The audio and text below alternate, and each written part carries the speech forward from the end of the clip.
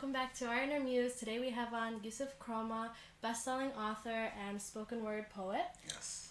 He has 4 books, which is super cool.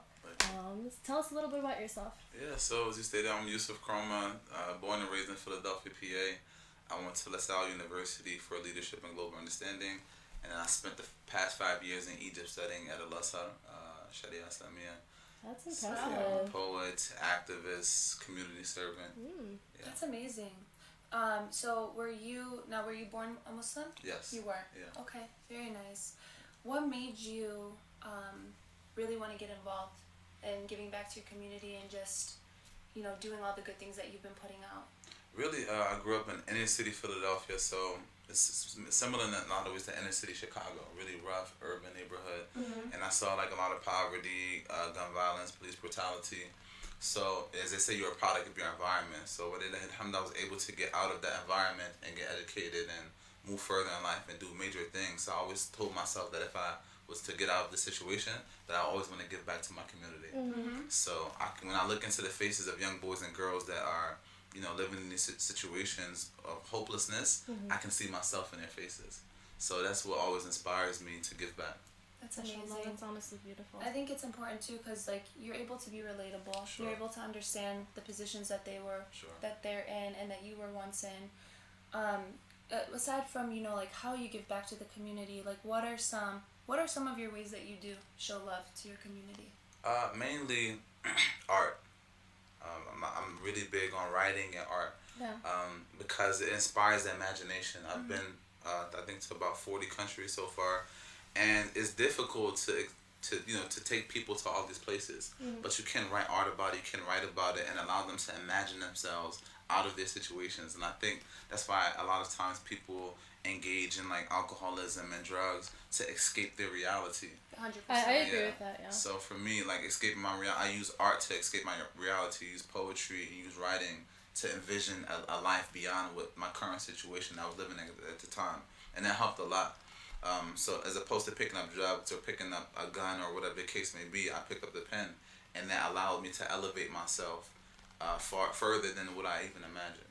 I agree with that. I feel like when you write or any type of form of art, you kind of get lost with it, and it can be addicting, like a drug almost. You just get lost in it, and it inspires so many people because everyone is gonna interpret your art, your words differently. No doubt, yeah. And that's truly inspirational in itself. But I feel like art is the best form of release. It really is. Because so many people struggle with anxiety or just releasing from their life, and that's the best method to me at least, and to you, I'm assuming. And for me too. Yeah, for a lot of people to write, and I think that's a big takeaway on anything that's stressful. So tell us about your 4 books that you've written. Yeah. That's really impressive. Yeah, so I started a publishing house actually to inspire other writers, people like Tone Trump, Jay Dean, that have influence but may not necessarily have the wherewithal to write a book. I love writing. I love reading. I read a book maybe every 2 weeks. What's your favorite book? Yeah, Okay. my favorite. I have many different genres, so you have to choose a genre.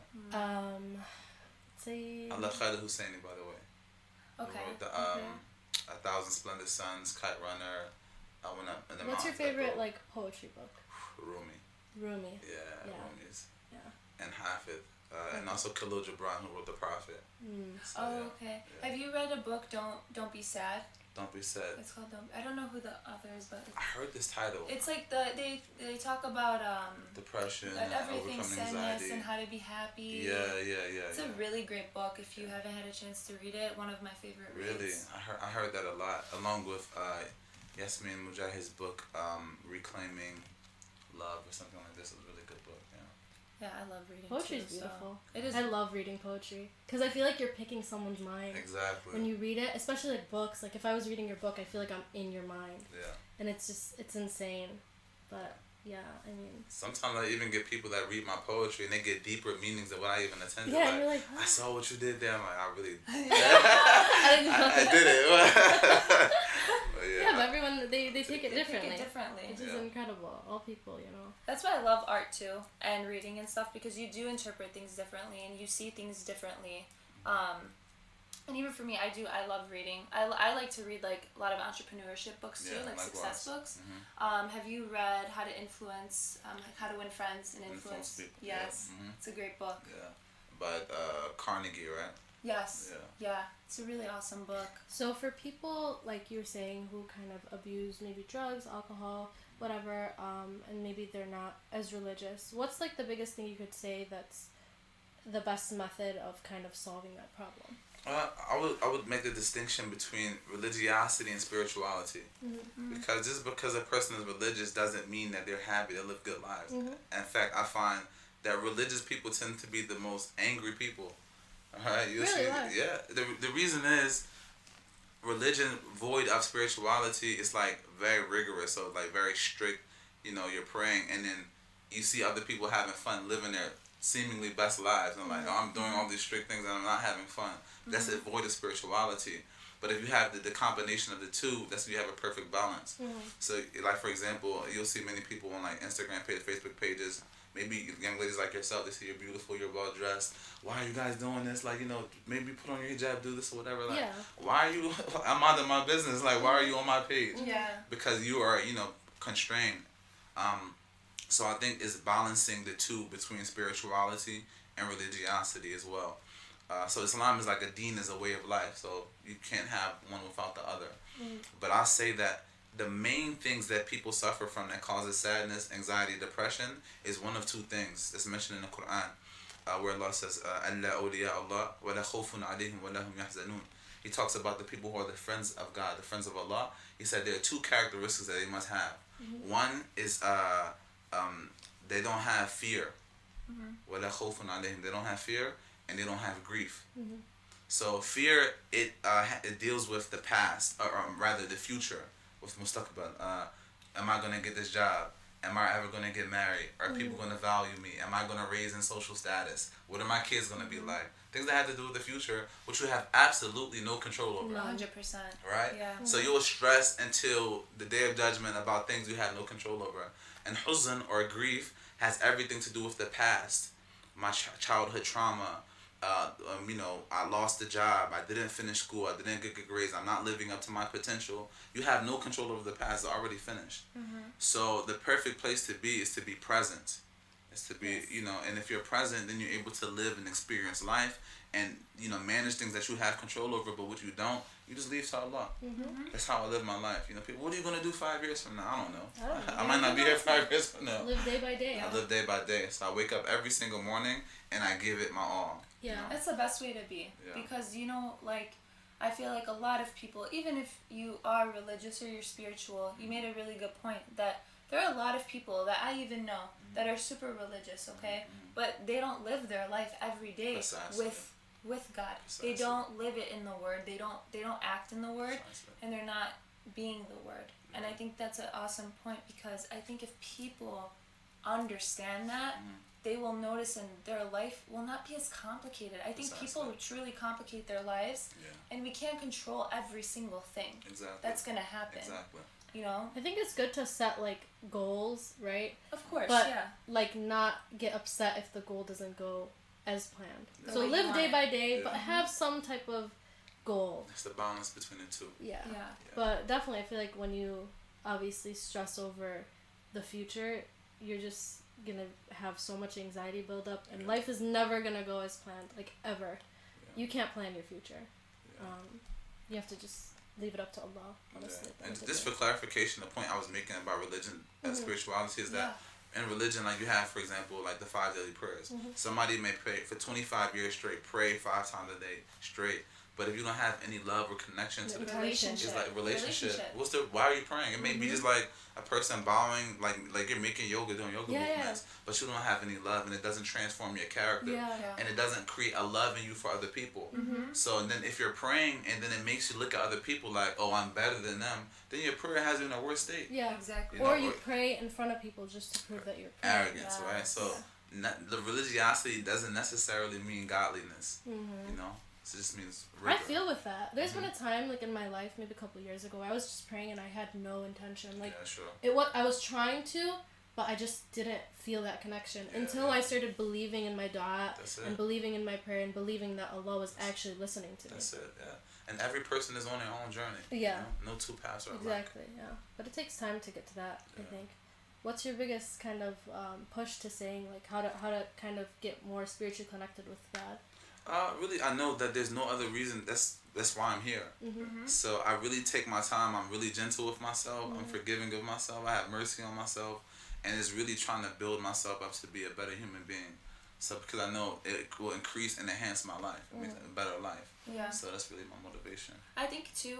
Also surrounding yourself around people. You know who you want to be like, and who you kind of.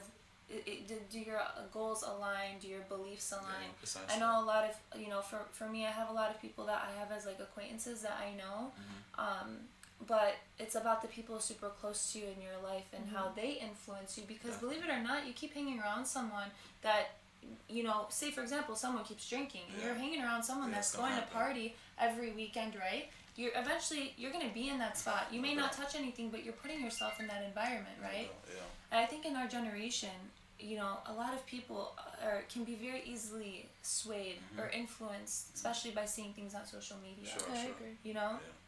So how do you kind of deal with avoiding temptation? Because temptation's around. We're all right? human. We're all around it. Yeah. So what are some ways that you avoid temptation? Because being a guy, I feel like it is. It's guys sometimes can be in certain positions, or they have certain desires or things that they want, and I feel like there's a lot of guys that want to be, strong and do the right thing. What are some things that you do to try to avoid temptation? The main thing I do as a regimen every day is dhikr. Right, so a lot of people I think really undervalue the significance of dhikr, which is like remembrance, to say in the constant state of remembrance. It's the only thing in the Quran that Allah says do a lot of. Like Allah doesn't say pray a lot or give a lot or fast a lot, but He says وَاذْكُرُوا اللَّهَ كَثِيرًا, like remember Allah a lot. So as I'm always in a state of remembrance, I'm always trying to remember myself, my purpose, my reason for being here. But at the same time, the Prophet said كُلُّ ابْنِ آدَمَ خَطَّاءٌ, like all of the children of Adam, they make mistakes. So you're going to fall. And even Allah said, if you didn't fall, I will create a creation that would fall and then return to me. So Allah says in the Quran, "Inna Allah yuhibbu tawabun," that Allah loves the people of repentance, and tawabun is like fi'l mudar, is like a continuous repentance. So in order to continue to repent, that means you continually have to sin, right? So it's not this idea of there's not a single verse in the Quran that says be perfect. I want you to be perfect. No, it's all about mercy. Try. All of it, like every surah is about mercy in it, So. I know that every single person has their own shortcoming, have their own vice. For some people, it's gambling or drinking or sex or alcohol, whatever the case may be. Is this to try to overcome whatever it is, and it's not an overnight process. And if it is, it's not going to last long. It takes time. It takes time to overcome whatever it is that your vice is. I think the biggest thing to like overcoming stuff is to actually be mentally aware that you're struggling. Definitely. Because sex, drugs, alcohol, all that sinful stuff, it's temporary. It lasts like 1 second, a couple days, and then like what do you get out of it? You're just like, I feel like whenever you do something like that, you lose a piece of yourself. That's true. And if you're like aware with yourself too, you feel it. Like you feel like you did something wrong. It's harder. It's harder because you feel it now, right? Instead of numbing it, you're feeling it. So that's why some people they feel like, oh my God, this is so hard. I'm just gonna go back to my old ways. But I think being strong in that process, I can tell you that much, is probably the most rewarding thing. It takes so long to get to that point, but it's the most rewarding thing. Like even when I'm stressed out or something's not going my way, I never go to that. And I'm just like, let me go pray, let me go relax, let me go on a bike ride, let me go write. There's other methods to do to kind of get that quick fix or whatever. Or drink some chamomile too. Chamomile. I love chamomile. Chamomile is the answer. But it's hard though. It's difficult. It is. It's dunya, that's where we live in. Like, if it was easy, everybody would be doing it, So it's to acknowledge the difficulty. It's a test. And that's a part of the journey. I actually enjoy the journey. Before I used to beat myself up really bad if I made a mistake. But now I'm like, I don't wave it off, but I'm, okay, this is a part of the journey, a learning lesson, get back up. And because sometimes we fall so deep that we feel like hopeless, like, oh, there's no hope for me, I'm the worst person. You're not the worst person. No. I feel like a lot of people, I might be wrong, but a lot of people can take it out on Allah or God. Sure, definitely. Like if something happens to them that's traumatic, they might say, why are you doing this to me? And questioning him. No doubt. But like for me personally, like I had some traumas in my life, and I was like that in the beginning of it, and now like 3 years after, I'm like, alhamdulillah, like I know why this happened to me because I needed to grow and learn. And that's it right there. They asked, I remember saying to Musa, they asked him, who's the most knowledgeable person on the face of earth? And he was like, me. Like, I talk directly to God. I'm the man. Like, there's nobody that has more knowledge than me. And Allah said, no, there's somebody that has more knowledge than you, and it was his teacher, Khidr. So he met him, and he took him back through all the experiences that he had as a child. Because when Musa's issue, alayhi salam, that he wanted to overcome was fear. He was very fearful. He was born into an environment of fear. Talk about childhood trauma. All the boys were being killed. His mother had to throw him in a river, and he ends up living in the house of his own oppressor. He kills a man. He goes on a run. So it's just a life just full of fear. And Allah says constantly in the Quran, "La takhaf, la takhaf." Like, don't be afraid, don't be afraid, don't be afraid. And it wasn't until he met Khidr that Allah revisited some of those traumas on him again, poking a hole in the boat, revisiting his childhood fear of water, of being placed in the water, of killing the kid, the kids that he saw, and also him killing a man. So sometimes, not sometimes, all the time, if Allah loves you and wants growth for you, He'll put your fears in front of you. And He'll put tests on you in order to make you grow. And you'll be sitting like, why is God doing this to me? Why me? But, if you look at the people that are the most beloved to God, He tests them and tries them. Yeah. So. And you have to go through that storm, and you may not see it in that moment, but when you get through it and then you look back, you're like, wow, like, oh my God, I understand why I went through that. And I'm thankful like that I went through that, and I would never take it back. Because it makes you who you are, and it brings you closer. It brings you closer. And that's the whole thing of it. And again, like, the way you live your life, you gotta live your life every day like as it is a relationship, and you have to work on it. You can't be distracted, because I believe that there could be so many distractions. Even like the shaitan will try to distract you, even from just saying a prayer. Make you tired all of a sudden. No doubt, I never yawn until I start praying. I get really tired. Like, why? Really? I don't know what it is. Really? It used to happen to me a lot, but now, I've been able to overcome it. But I would just start yawning out of nowhere. Wow. Yeah, I don't know. I mean, so I want to go back to, you mentioned childhood trauma. Yeah. Do you think that has a big effect on how someone becomes, like how they kind of manifest into a person? Oh, it does. Yes, right? It does in a great way. A lot of things that we do is all structured, it's all affected by the things that we went through as children. Exactly. It's easier to heal a child than heal a broken man. A lot of toxic masculinity and toxic behaviors that we see is because they weren't healed as a boy. A dude gets a broken heart at 16, and his whole life he's just trying to dog women, or a woman, sexually abused or whatever the case may be. It affects the way she views herself, the way she views her body. It's just self-value. Everything has to do with childhood. I feel like with childhood trauma, it's so hard to fix. Definitely. Because it's like you said, it's like rooted. Yeah, for sure. You've lived your life at such a young age, and this is what you knew, and now you have to rewrite it. It's so sad, because I see so many children who are living in broken homes or whatever, some traumatic homes and stuff, and it's so hard. Like, you can't pull them out of it. You can only try to help them, but they don't even understand what's going on. Precisely. Until they get older, and some of them might not even realize it. They might just think this is normal. And that's the saddest thing, is like doing, like, let's say they were around a bad environment and then they start becoming toxic like that. Then when they're older, they're not even gonna know that they're being toxic. This is just second nature. It's normal for them. It's part of their like lifestyle. But it's so sad. But I feel like the biggest thing you could do is, like, if you see it, catch it before it manifests into something really bad. It's hard though. It is hard, but it can be possible, because children are very honest. This is true. And I feel like, as a teacher, as a doctor, if you ever see a sign of a kid going through something, and with any hints that they do drop, catch it and try to do something about it. Don't be passive with it. Because these are the children that are going to raise generations, and over and over, and it's, I don't know, but I think there needs to be guidance. Even like how you go into different communities and give back.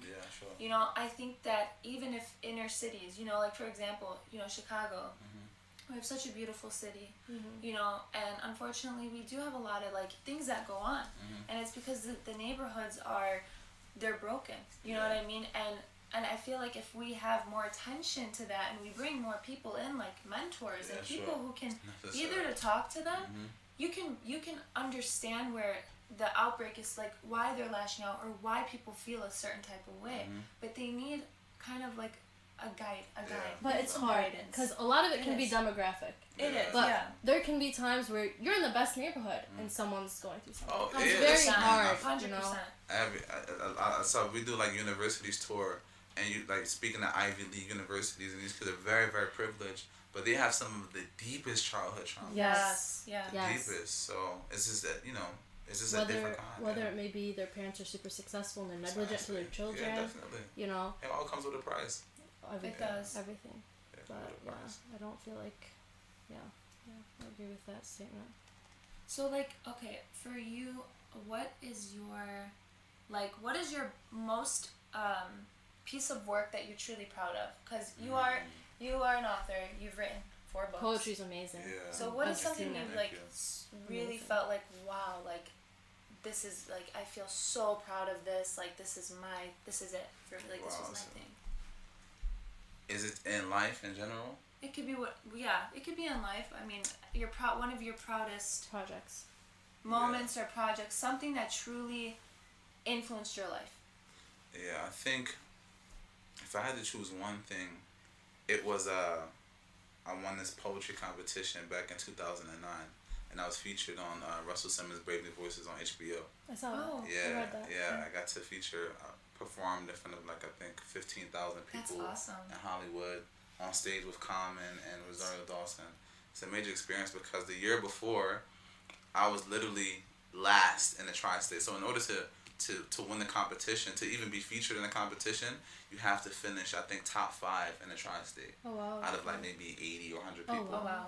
Okay. So not only did I finish in the top 5, but I finished number 1 that year in the tri-state. Wow. And the year before, I was last. I was dead last. Wow. So I got to do that featuring HBO, which led to CNN with Who's Black in America, Soledad O'Brien.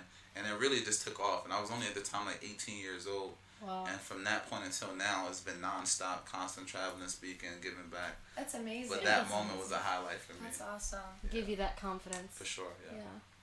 That's amazing to be able to go travel. It's just like go to different places. Yeah.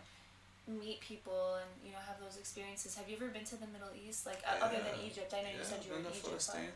Been to Palestine? I haven't even been Where there. Where in Palestine? Ramallah, Bethlehem, Bijala. I was everywhere. Ramallah's beautiful. Yeah. I've been to a few Arab countries. Have you been to Nablus in Palestine? No. You should go next time. Really? It's beautiful there. Yeah. Palestine is all beautiful. I know. Yeah. I wish I could have visited Syria before, you know, everything. Yeah. Also, Libya, I heard is so beautiful. Oh, you know? Libya, yeah. I heard so. It's unfortunate what's happening in this world, but I mean, it's all a cycle again. What is your 3 top inspirations? My mother. Your mother. That's yes. good. Yeah, my mother, she's an amazing human being. She is amazing, yes. I say the best qualities I have, they come from my mother. Yeah, her kindness. She's so generous. When I was a kid, there used to be at any given time, maybe 20 people living in our house at the same time. Wow. And they were like extended family, you know, people that's just passing through. Anybody that ever came through Philadelphia that needed a place to stay or a meal to eat, they would stay in my home. So I remember I almost never got a chance to sleep in my bed. I was always on the floor or on the couch. So, you know, that's so nice. That was my mother. And it got to a point where my dad actually had to put a door on the kitchen and put a lock because people would just come into my house, go in the kitchen, get food, get groceries, like almost grocery shopping, and then leave, and then wash clothes in my house. Okay. So that's how it was. But I really, truly learned service and selflessness from my mother. So that's one. My second greatest inspiration is Malcolm X. He's just unapologetically Muslim, unfearless, unmoved in the face of enemies. You know, so I really am inspired by Malcolm X, and he was a martyr. You know. And the last one, my last big inspiration is Imam Fode Dramet. He's a Senegambian scholar that lives in Vancouver. He's just what they call in the Arabic language like Abkhari. Like he speaks like Abkhari is like, it means Abkhar is like this made up place like somewhere out there in the world. Okay. So if you're from Abkhar, you're out of this world with his brilliance. I like that word. Yeah, he speaks like 17 different languages. Oh my God. He's wow. like he is fluent. He translates hieroglyphics and all kinds. He's just an amazing individual, beautiful human being, and one of my teachers. So I'm really inspired by him. That's awesome. Yeah. Okay, now 3 top core values. Honesty. Okay. It's important to me. Humility and gratitude. Yeah, I like that. Yeah, I'm heavy on the gratitude. I try to be. Have to be. Yeah. So we have my first book is called Woke and Wake of the Wide Awakening. This is a book. When I moved to Egypt, I had a lot of time to sit and reflect and look at myself. So coming into consciousness, what does woke actually mean? What does it mean to be woke? I wrote about that. I have a book called Son of Sun and Moon. Yeah, I saw that. I said I play off the my name, which is Youssef, and Youssef is his mother and his father prostrated to him in a dream, which was the metaphor was used was the sun and moon. So I often say I'm the son of the sun and moon. And I have a book called Ocean of Oud, Turning Sickness into Spirituality, which is my favorite right now. Like a lot of people have been writing and sending emails and calling saying it has a significant impact on their lives. And the last book is A Decade of Guidance with J. Dean. So that was, That's your most recent? Yeah. Typically it takes me a year to 2 years to write a book. We wrote Jay's book in a month. Wow. That's incredible. He's another upcutty guy. He's like a genius, a freak of nature, this guy. Anything he does it so precisely, like structured, and he's just masterful. I think he speaks like 5 different languages as well. Yes. He does. So he's a very brilliant